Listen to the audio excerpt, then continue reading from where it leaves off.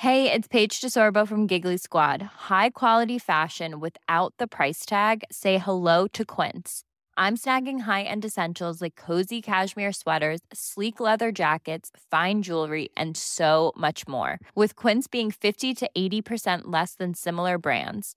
And they partner with factories that prioritize safe, ethical, and responsible manufacturing. I love that. Luxury quality within reach. Go to quince.com/style to get free shipping and 365-day returns on your next order.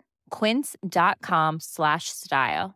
Planning for your next trip? Elevate your travel style with Quince. Quince has all the jet-setting essentials you'll want for your next getaway, like European linen, premium luggage options, buttery soft Italian leather bags, and so much more. And it's all priced at 50 to 80% less than similar brands. Plus, Quince only works with factories that use safe and ethical manufacturing practices. Pack your bags with high-quality essentials you'll be wearing for vacations to come with Quince. Go to quince.com/trip for free shipping and 365-day returns. Hey, it's Ryan Reynolds, and I'm here with Keith, co-star of my upcoming film, If, only in theaters May 17th. Do you want to tell people the big news?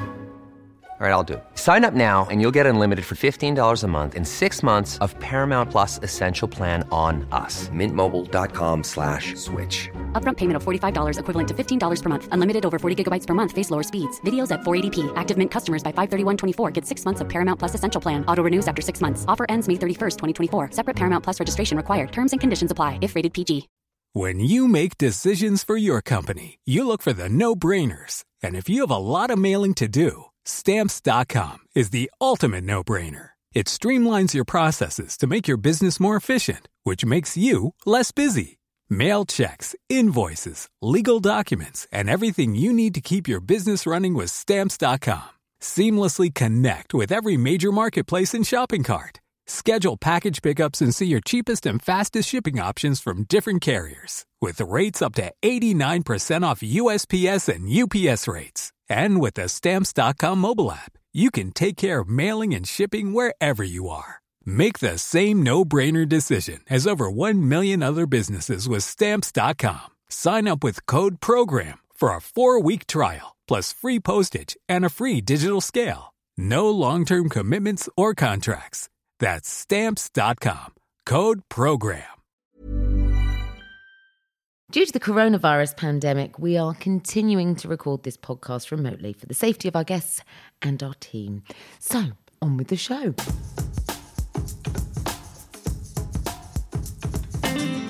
Hello and welcome to White Wine Question Time, the podcast that asks its guests 3 thought-provoking questions over 3 glasses of wine.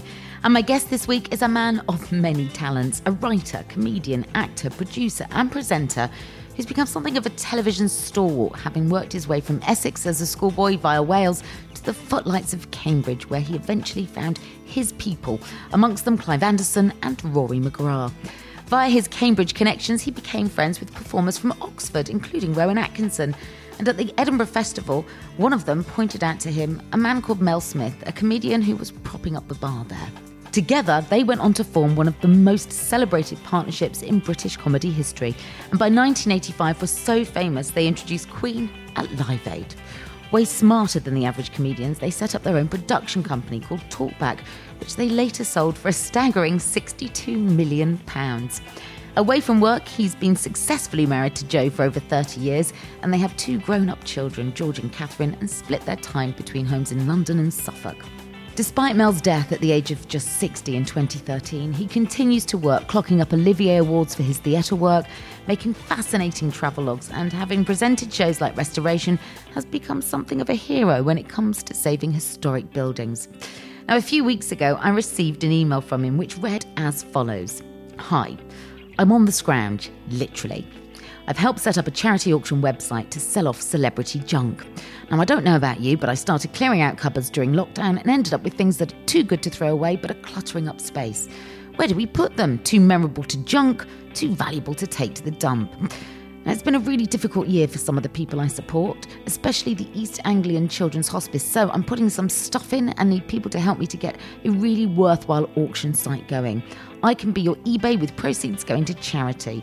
Old scripts, new scripts, set lists, costumes, instruments, gifts, invitations, cuddly toys, posters, drum sets, sunglasses, first drafts, books, Christmas cards, whatever it is, but particularly personal stuff. We have a van, we have labels, we have boxes, and we can deliver. So one of my donations to this rather brilliant cause is an episode of White Wine Question Time to highlight the haul that this letter has unearthed from the likes of David Tennant, Kathy Burke, Pink Floyd, Ant and Dec, Davina McCall, Nigella Lawson. I could go on. It's brilliant. And he's done it all because, well, he can't just sit back and watch others go without when he knows he's got the potential in him to kind of make something happen.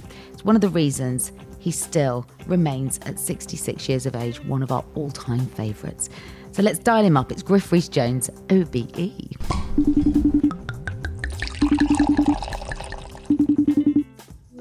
First and foremost, Griff, thank you so much for talking to me today. I wanted to hear more about Celebrity Bottom Drawer. I don't know where to start here. Let me tell you a little bit about each, because I live in East Anglia some of the time. And so I've been involved in a number of hospices there because my father died in a hospice and so on. And I got approached by each, which is the East Anglian Children's Hospice.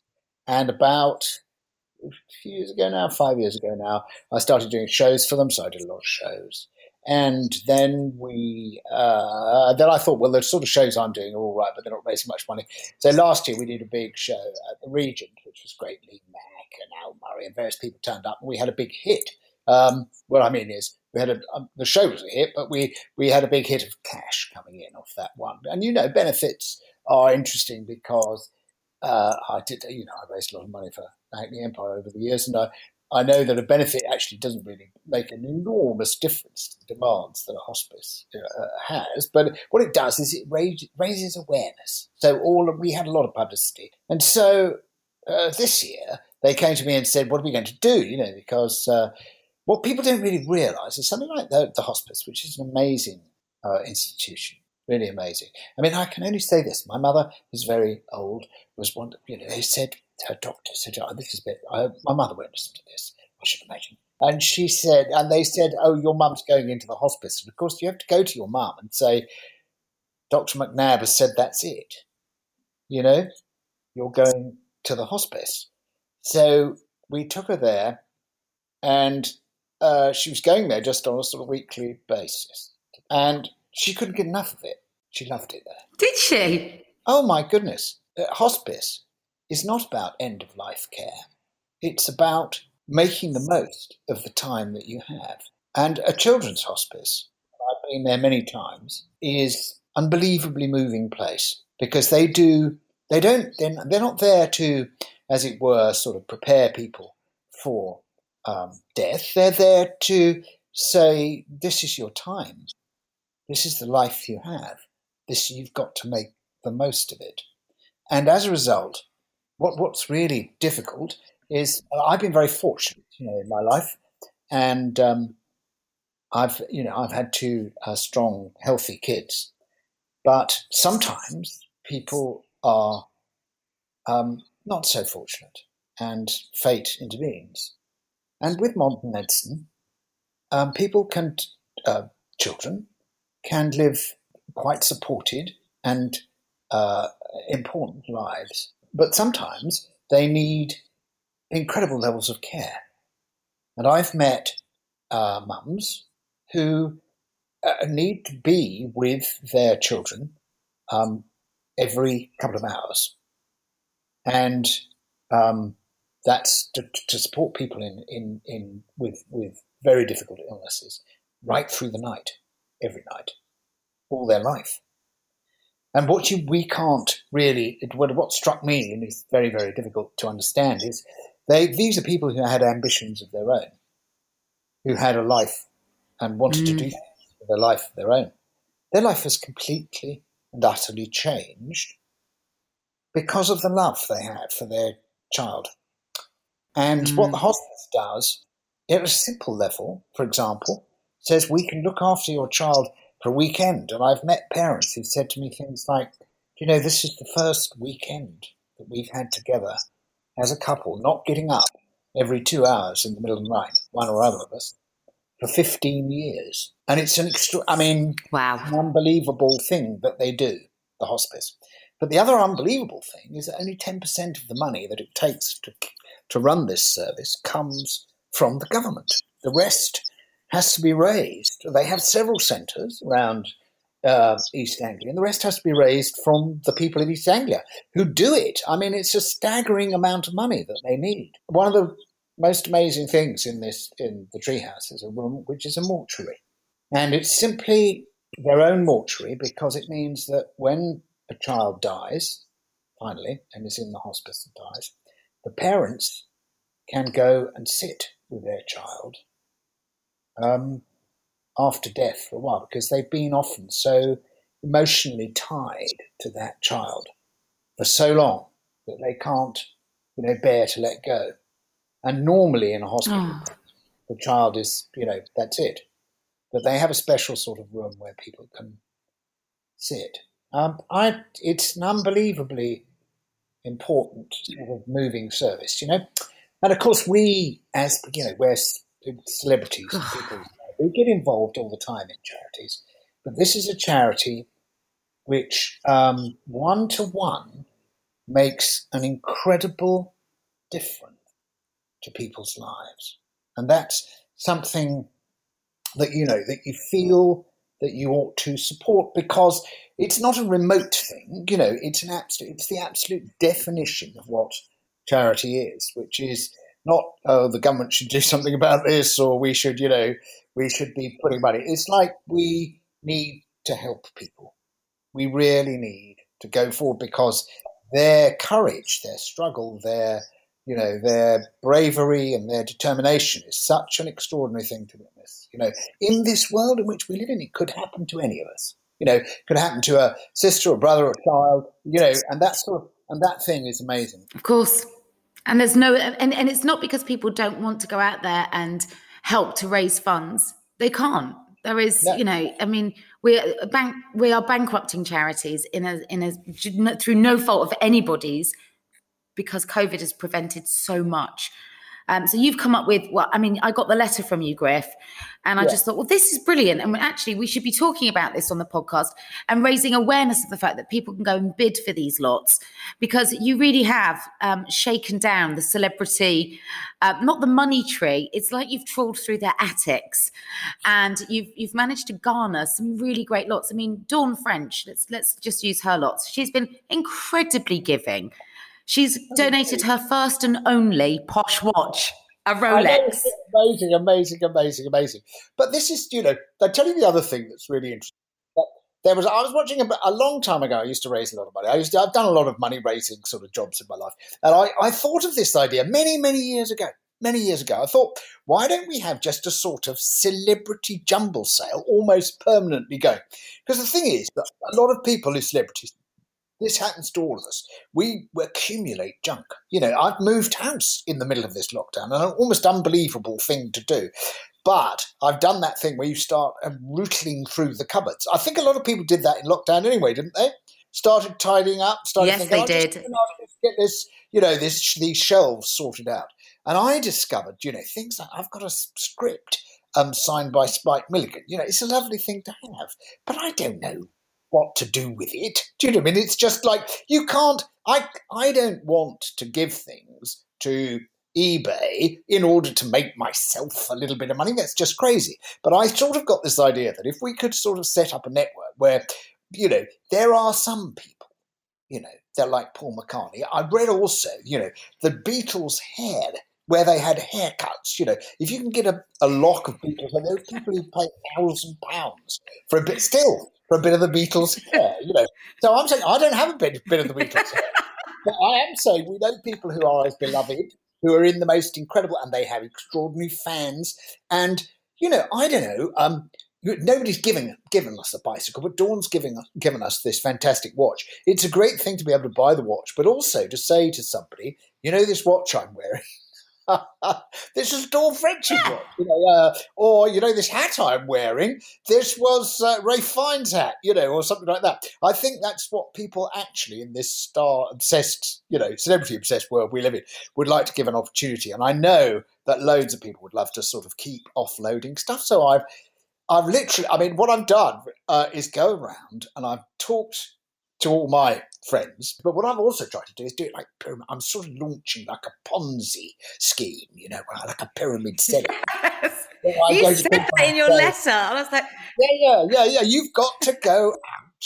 Don't just do it. Go and see if you can get somebody else to send us stuff. So I envisage, this is what I envisage. I don't know whether we can ever get away with this, but I envisage we've got a big auction coming up. But I want to be the Sotheby's of auction sites, with everything going to the charity, but a constant stream.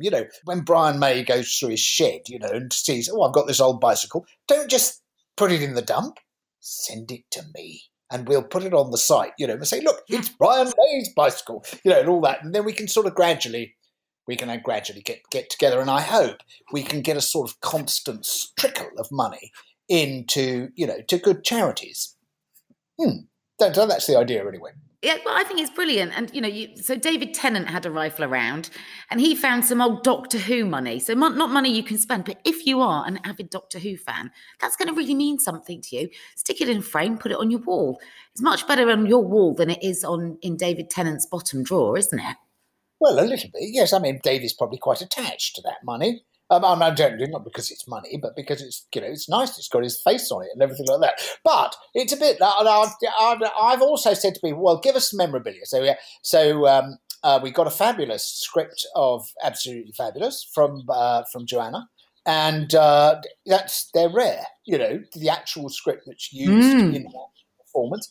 We've got Jonathan Pryce has been incredible, and he's given us a coat that he wore as Perron in Evita, and also loads of James Bond stuff, which is pretty incredible, isn't it? People have given us crew tickets, but That's started brilliant. Isn't this amazing?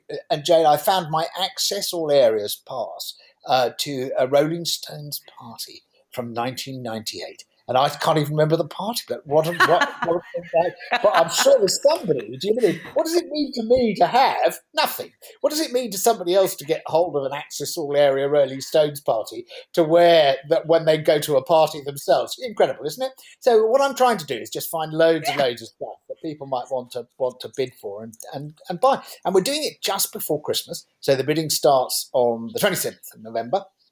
And we're getting such a good response.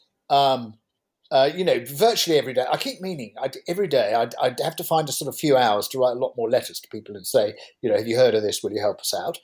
And then it's rather like Christmas for me, because every day somebody else, Ian Hislop came in yesterday and said, I've got some fabulous spitting image slippers, which we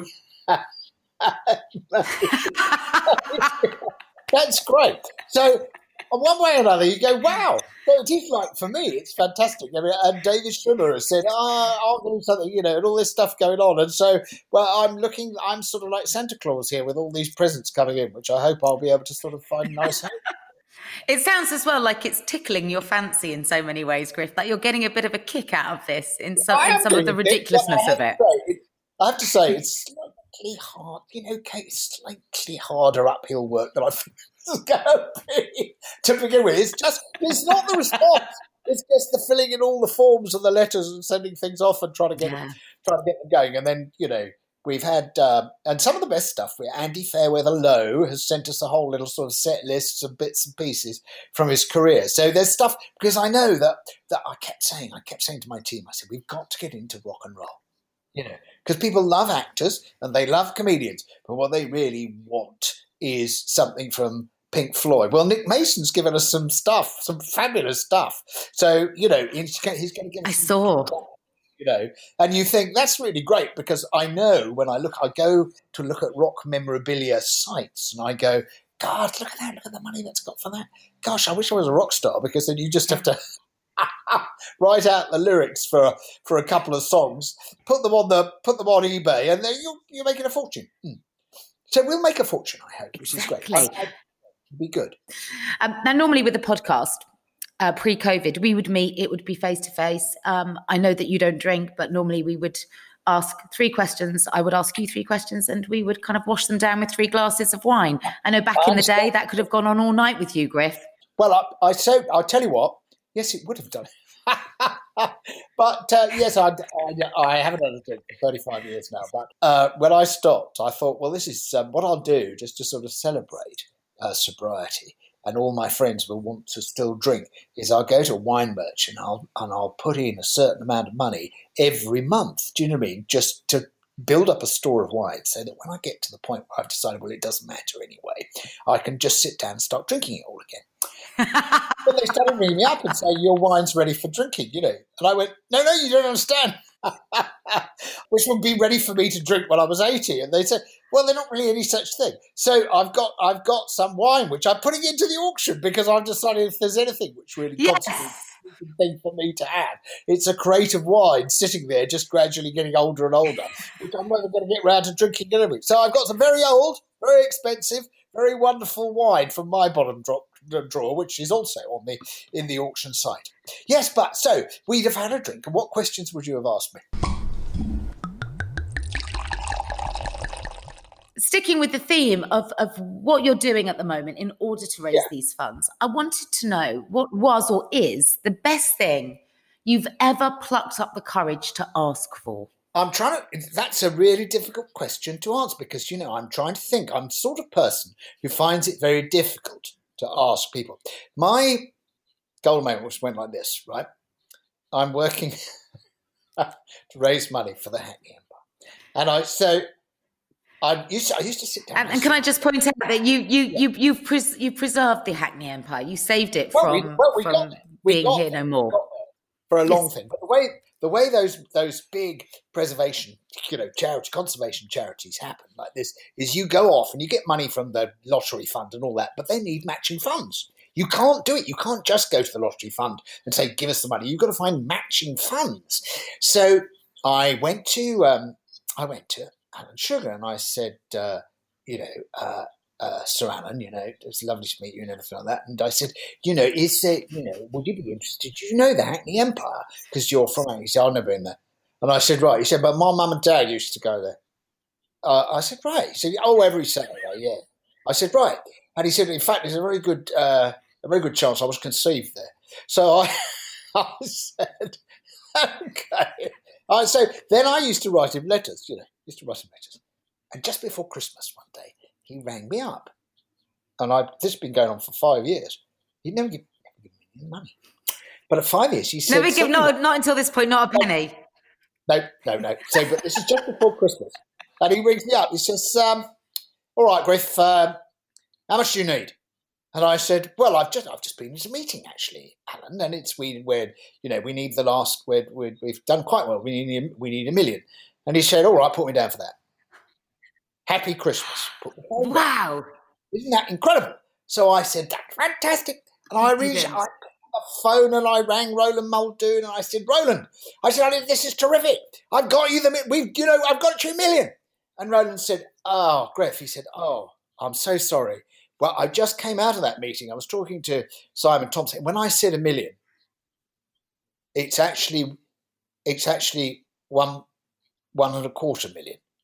Oh, no. I said, oh, right.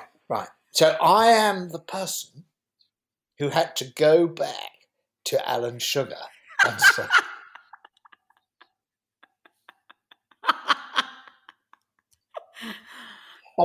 you know, when I said $1 million, Alan,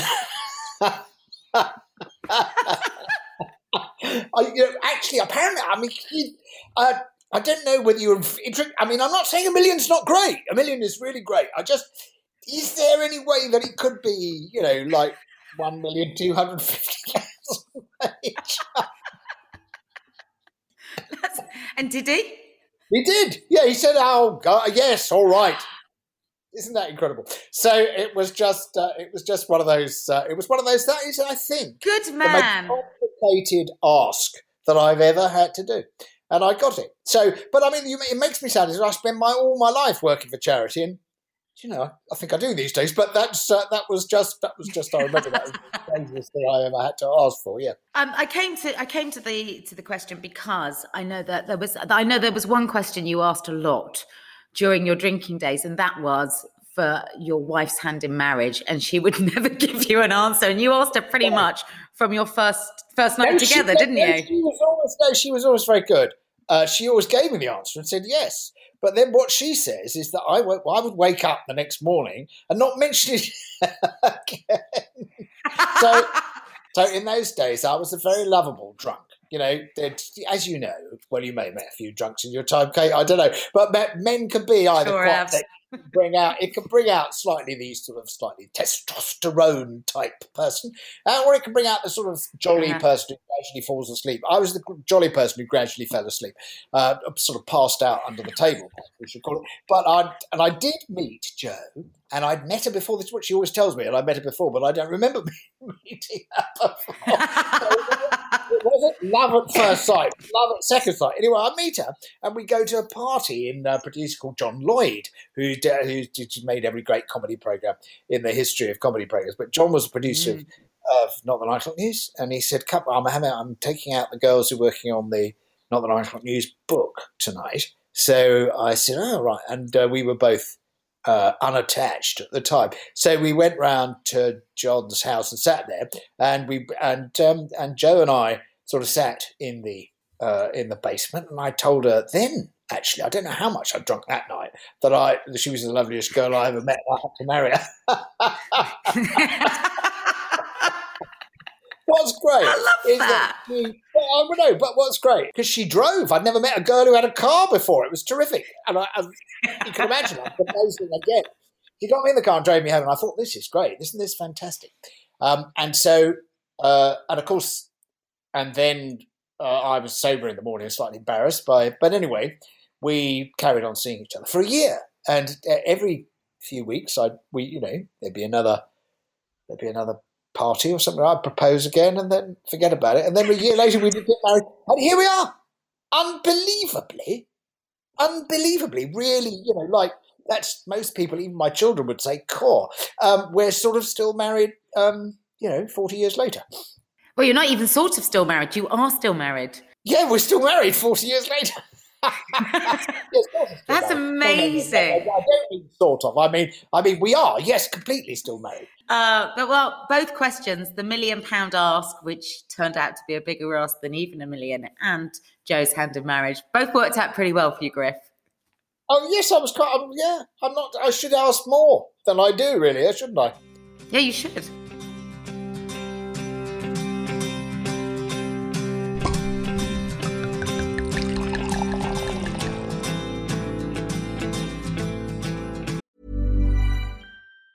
If you thought the only way to get a more defined jawline with natural-looking results was through surgery, think again. Juvederm Volux XC is a non-surgical injectable gel filler that improves moderate to severe loss of jawline definition and can help you achieve natural-looking results with little downtime. Even better, this improved definition lasts up to 1 year with optimal treatment. No maintenance required. Improve jawline definition for a smooth, sculpted look with Juvederm Volux XC. For important safety information and to find a licensed specialist, visit Juvederm.com. That's JUVEDERM.com. Not for people with severe allergic reactions, allergies to lidocaine, or the proteins used in Juvederm. Common side effects include injection site redness, swelling, pain, tenderness, firmness, lumps, bumps, bruising, discoloration, or itching. There's a risk of unintentional injection into a blood vessel, which can cause vision abnormalities, blindness, stroke, temporary scabs, or scarring. Talk to a licensed specialist to find out if it's right for you. Hey, it's Ryan Reynolds, and I'm here with Keith, co-star of my upcoming film, If, only in theaters May 17th. Do you want to tell people the big news? All right, I'll do it. Sign up now and you'll get unlimited for $15 a month and 6 months of Paramount Plus Essential Plan on us. MintMobile.com/switch. Upfront payment of $45 equivalent to $15 per month. Unlimited over 40 gigabytes per month. Face lower speeds. Videos at 480p. Active Mint customers by 531.24 get 6 months of Paramount Plus Essential Plan. Auto renews after 6 months. Offer ends May 31st, 2024. Separate Paramount Plus registration required. Terms and conditions apply if rated PG. Planning for your next trip? Elevate your travel style with Quince. Quince has all the jet-setting essentials you'll want for your next getaway, like European linen, premium luggage options, buttery soft Italian leather bags, and so much more. And is all priced at 50 to 80% less than similar brands. Plus, Quince only works with factories that use safe and ethical manufacturing practices. Pack your bags with high-quality essentials you'll be wearing for vacations to come with Quince. Go to quince.com/pack for free shipping and 365-day returns.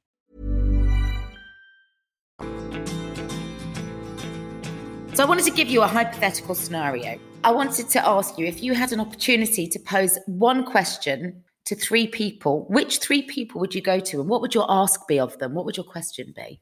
What would my question be of my top three people? Well, I think it's really interesting. I don't know about you, Kate, but one of the weirdest things is I'd be wary of meeting my heroes, because I have met a number of my heroes, and sometimes the really great people, there are lots of people in this business, but meeting Peter Cook, for example, I was always rather tongue-tied around sort of the idea of this is Peter. Yeah. But one time I was in a show, sort of Princess Trust, I think it was, either Princess Trust or one of those early secret policeman's balls. And Phil Collins was on stage, banging away at the old piano. And I'm standing in the wings at the Palladium, watching him. Nobody else there. What I mean by all the other artists are in their dressing room, but I was watching him. And coming up and standing by my shoulder, looking over my shoulder, was Eric Clapton.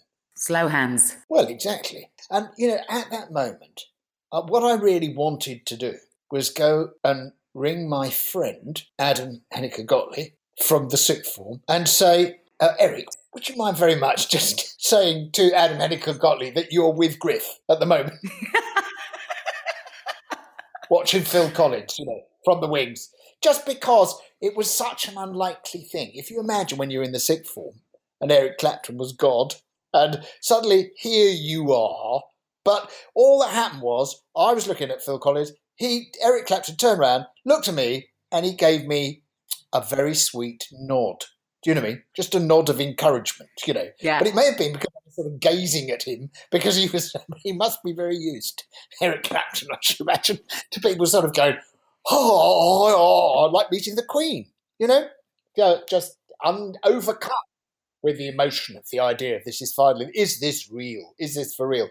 And so, yes, that's one question I would have liked to ask Eric Clapton. So otherwise, it's difficult to think who I would really like to see. I'd get some answers to. But I tell you, I was in Wales and we went off to a place called Pentriffan, right?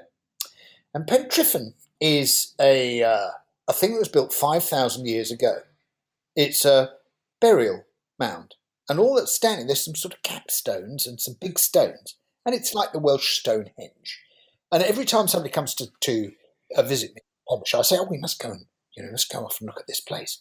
So we went off and stood there. And what I'd really like to do, almost more than anything, is be able to speak to the man who built that, thing, and say, what was it for? What was the big plan here? What was the vision? What was it? I need some explanation here, because everybody comes here and just speculates about this place, and they all start thinking, what was it over here? What did they do? Who built it? How did they build it? Did it take them forever? Who suggested that they built it, and all that sort of stuff. And a bit like Stonehenge, the Welsh Stonehenge, I think it would be so joyous to be able to go back and come back from that sort of prehistoric area and be able to say, oh, I see. Now we know the answers. Because, like, certain mysteries of that kind are so deep and so incredible. And the things that you're looking at as a result of what these people did are so amazing still. And we were saying, that poem, there's a poem by Shelley about two vast and trunkless legs of stone, Ozymandias, king of kings sort of thing, look at you now, you're just useless, you're just nothing but just a couple of old bits of statue. And you have to say, yeah, but, that's better than most people. That's not bad. It's all very well to say you're just a couple of legs of stone, but actually, when you come to think of it, here we are 5,000 years later looking at those legs of stone. Everybody else who lived around that time hasn't left anything at all. So perhaps it wasn't so bad being king of kings, putting up monuments and things. So there's a little bit of that I would like. That's a question I would like to ask as well of somebody, whoever he was, that particular Ozymandias in Wales. Yeah. But we went for a walk along Offers Dyke before lockdown. We're walking along. I spend my life doing things which, really Anyway, I shouldn't be doing it. But so we went for a walk along Offa's Dyke. We were walking along Offa's Dyke, and the funny thing is, archaeologists say, they're very sweet now. They say, it was, I know it faces Wales and it goes round trees, to make sure, and obstructions in the landscape to make sure the wall is on the Welsh side and all that. But there is no evidence of any kind that King Offa built this wall to keep the Welsh out. That's mere speculation. And you go, yeah, but it's pretty good speculation, isn't it? It's pretty obvious. It's pretty obvious what he was doing. To be honest, have you got a better? What on earth did he do it for, if not that?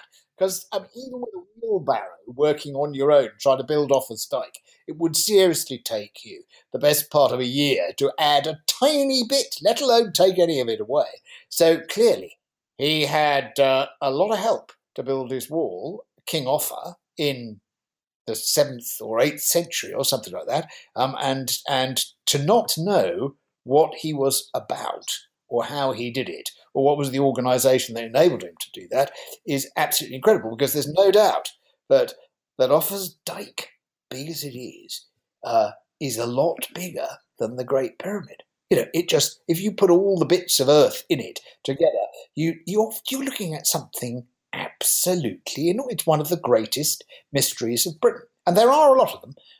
And the thing that's fascinating about them is, of course, we can ask questions of anybody. We could ask, Elvis, did you enjoy, playing Vegas or whatever? We could ask any questions but we can't. This is one that we'll never get the answer to. So it's a question that remains one that one ought to ask. So that's two great questions. One to Eric Clapton, one that will unlock historical treasures by way of answers. And your third question? Well, I think my third question would be to Boris Johnson, actually. And I'd like to ask him, what the hell are you doing? I just do not understand what you're doing at the moment. I just don't understand that. I was one of the people, I remember in Australia, and I'm sitting there, and there are a lot of Australians and some English people, they would talk about Boris Johnson. And somebody said, oh, well, Boris, you couldn't elect him in England. He's just a buffoon. And I said, no, he's a funny man. We shouldn't assume that just because people are funny, they're, and have got that they're useless and everything like that. And so I was sort of quite prepared to be a sort of, supporter of Boris Johnson. But I'm afraid I don't find that anymore. I can't understand why. I understand he's got a difficult position. There's no doubt about that. But I think they're not handling it in a way which is making it clear to the population. And I understand his problems, but I'd like to ask him if he'd just clarify what his sort of vision of himself is now as a sort of leader, and how we're going to solve the problems that we've got ourselves into.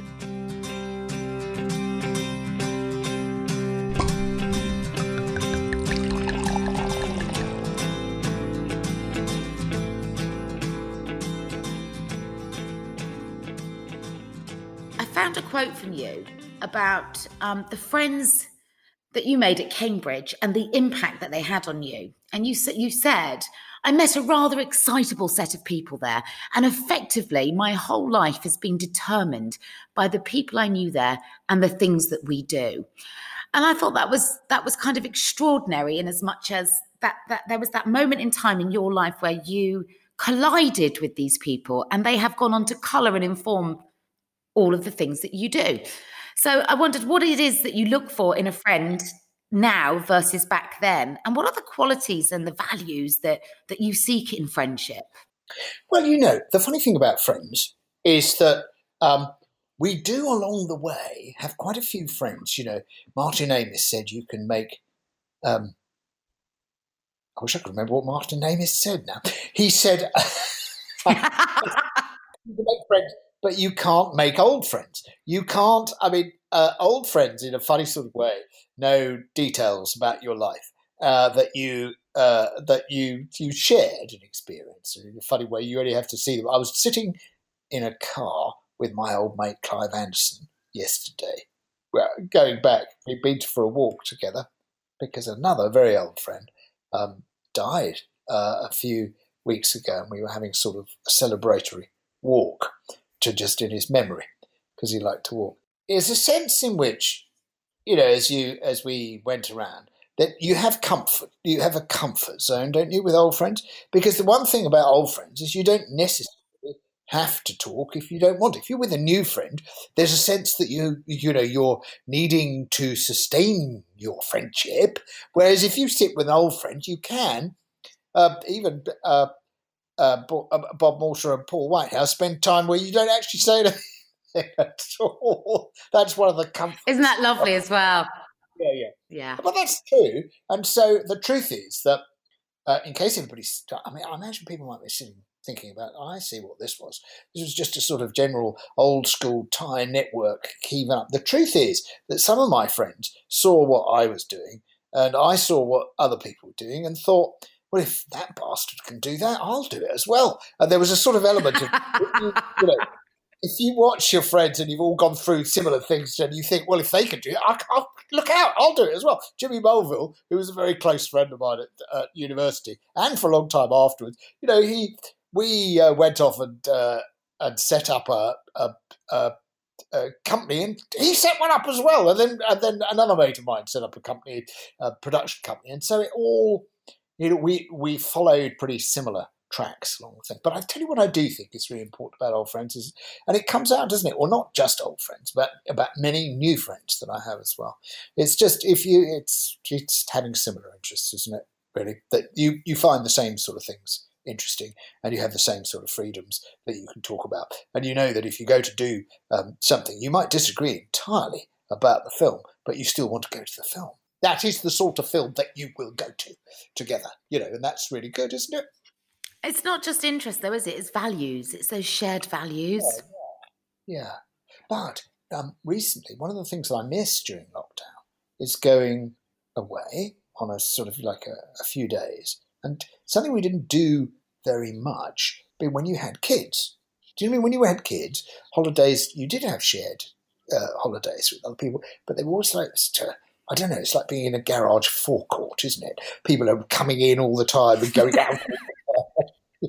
And there's never any they never really settle down. And the exhausted mums lie by the pool, while dads are told to go do something about the kids. And then somebody says, we're going down into Siena or something like that. Somebody says, wait, we're going to come too. And you don't leave for another 3 hours. Those sort of things that go on, when you're all much together. And then suddenly, there's a sort of extraordinary liberation that happens when the kids all grow up and leave home. And it's an awful thing to say, because I love my kids and I still love going on holiday and doing everything with them, anything they want to do. They don't want to do it as much with me as they used to. That's fine. That's fine. Because now, I think about 2 or 3 years ago, an old mate, Peter Wilson, who wasn't my but I've known him for years. He was a producer, Charlie's Aunt and things like that. And we were at university at different times.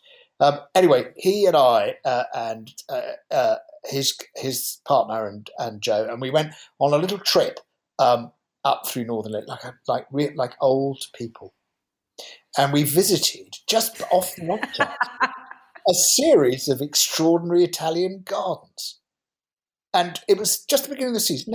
Nobody else there. June, we went to the Villa Farnese, which is sort of north in Lazio, and then we went, and there's another, the Villa d'Este, and we suddenly found ourselves on a sort of, on a mission to go and see all these places, and they are amazing. And it was almost a perfect holiday, because we'd had something to do on the holiday, not just lie on a beach, but go and see things and talk about them when we went to see them and admire them, and a sort of purpose, and that was perfect. And you could do that, and you knew that these were friends, close friends, that you could do it with, because you found that you could do it together. That's all. You had the same interests and same judgment, same critical sort of thoughts about it, and that's just unfortunately what friendship is. So some people you could have gone who would have sat there going, what on earth are we doing here? But that wasn't the case. Do you continue to make new friends, or is it a case of just holding on to the ones that you've got? No, I really do. In fact, I love new friends. I remember because whenever I'm in a play, and I am in plays, not as much as I'd like to be, because they tend to run quite a long time when I do them, stop me doing anything else. But so I was in a play. I remember with Richard Briers, and Richard Briers said to me, he said, he and I, we spend a lot of time talking. It's just like, it is new best friends happen all the time, and you go, this is terrific. I really hit it off.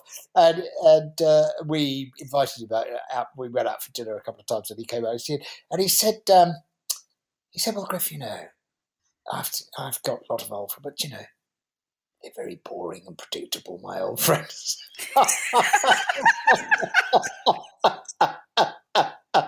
what I loved about that was the fact that, of course, that's absolutely true as well. That old friends can be very boring and predictable, and new friends can be very exciting because it's like, so Richard and I were their best pals, but a bit like going on holiday when you're in a play. Sometimes you have the greatest fun with somebody in a play or on a film or something like that, and then it's not the same once the film's finished or the play is finished.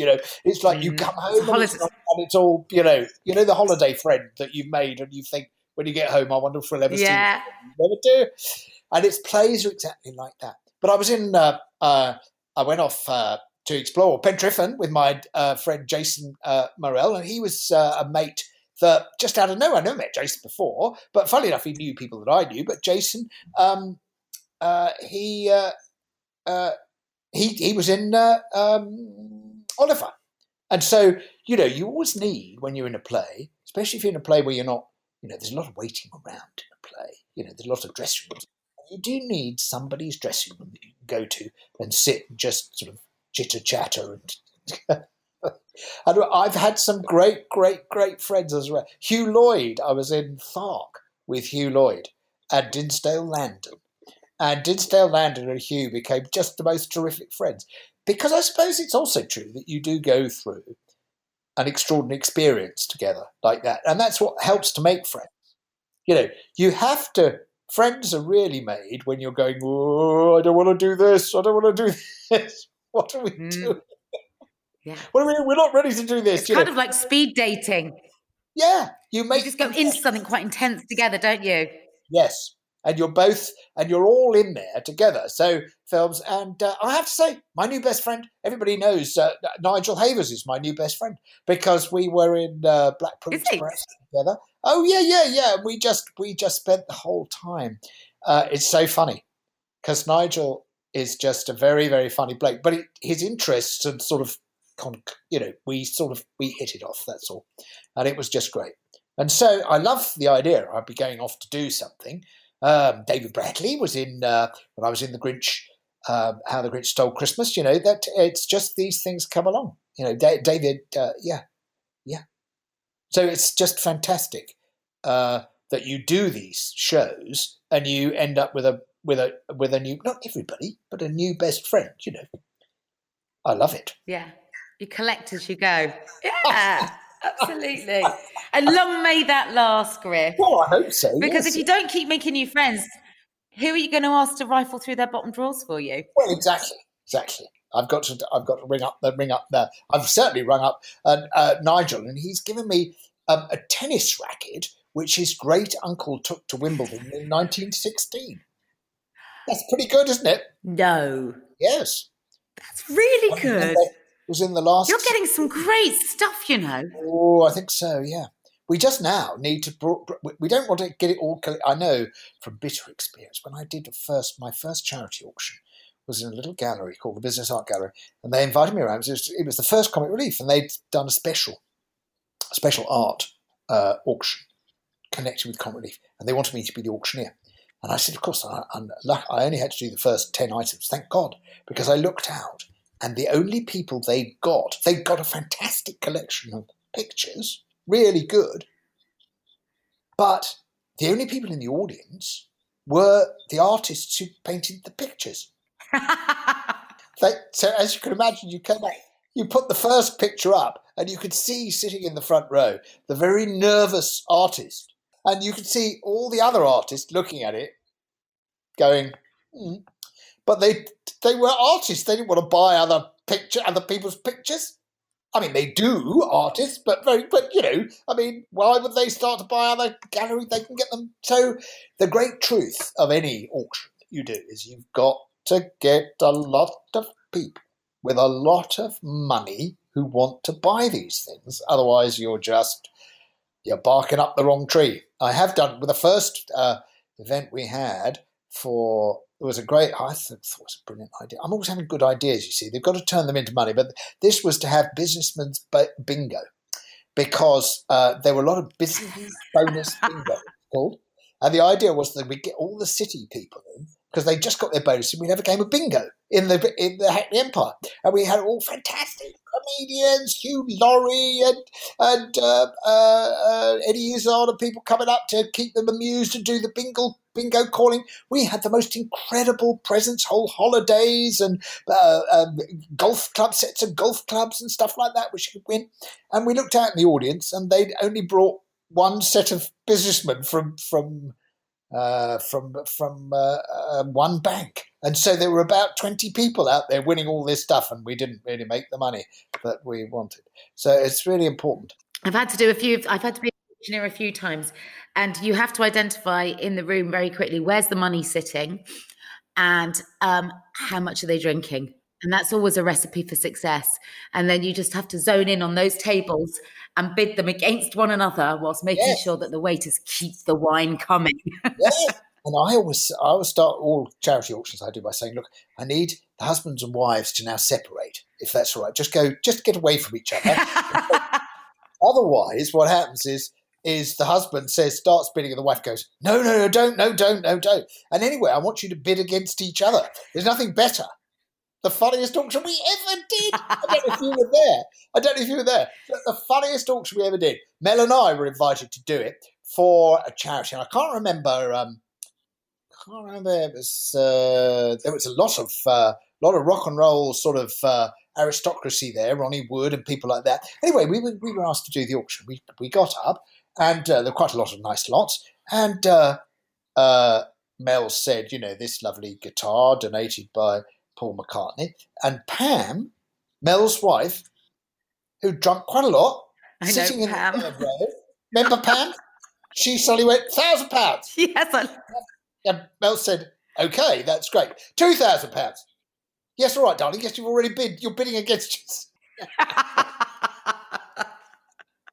Oh, Griff, the best of luck with the auction. And people can go, you've set up a site where all of the lots are up there now. It's called celebritybottomdrawer.godaddysite.com. And everything is there. You can see what you're bidding for. It's going to go live soon, isn't it? It is, yeah, because the auction happens on the starts on the 27th, but it's on for a week, so you can bid, you can keep bidding and everything like that, but everything launches virtually from now on. Absolutely. Oh, best of luck with it, and thank you for a truly entertaining hour as always in your company. And I'm going to go and I'm going to do my Ponzi. I've got a few friends that I can hit up for you, Griff, so consider it done. Thank you. Thanks, Griff. Loads of love. Bye-bye. That's it from us for this week. Thank you so much for listening. Don't forget, if you do have the time or the inclination, we would love for you to rate and review us. It truly does help other people to discover the podcast. As always, this show is produced by me, Kate Thornton, with Richard Hatherall for Yahoo UK. Editing is by Callum Goddard-Mocklow, and music is provided by Andy Bell. We'll be back next week. Until then, please stay safe and try to do as we do, and always drink responsibly.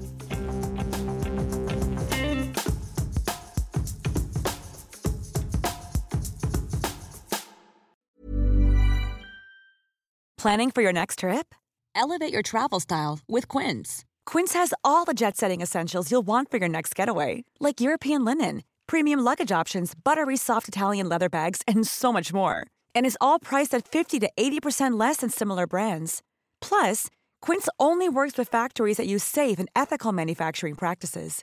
Pack your bags with high-quality essentials you'll be wearing for vacations to come with Quince. Go to quince.com/pack for free shipping and 365-day returns.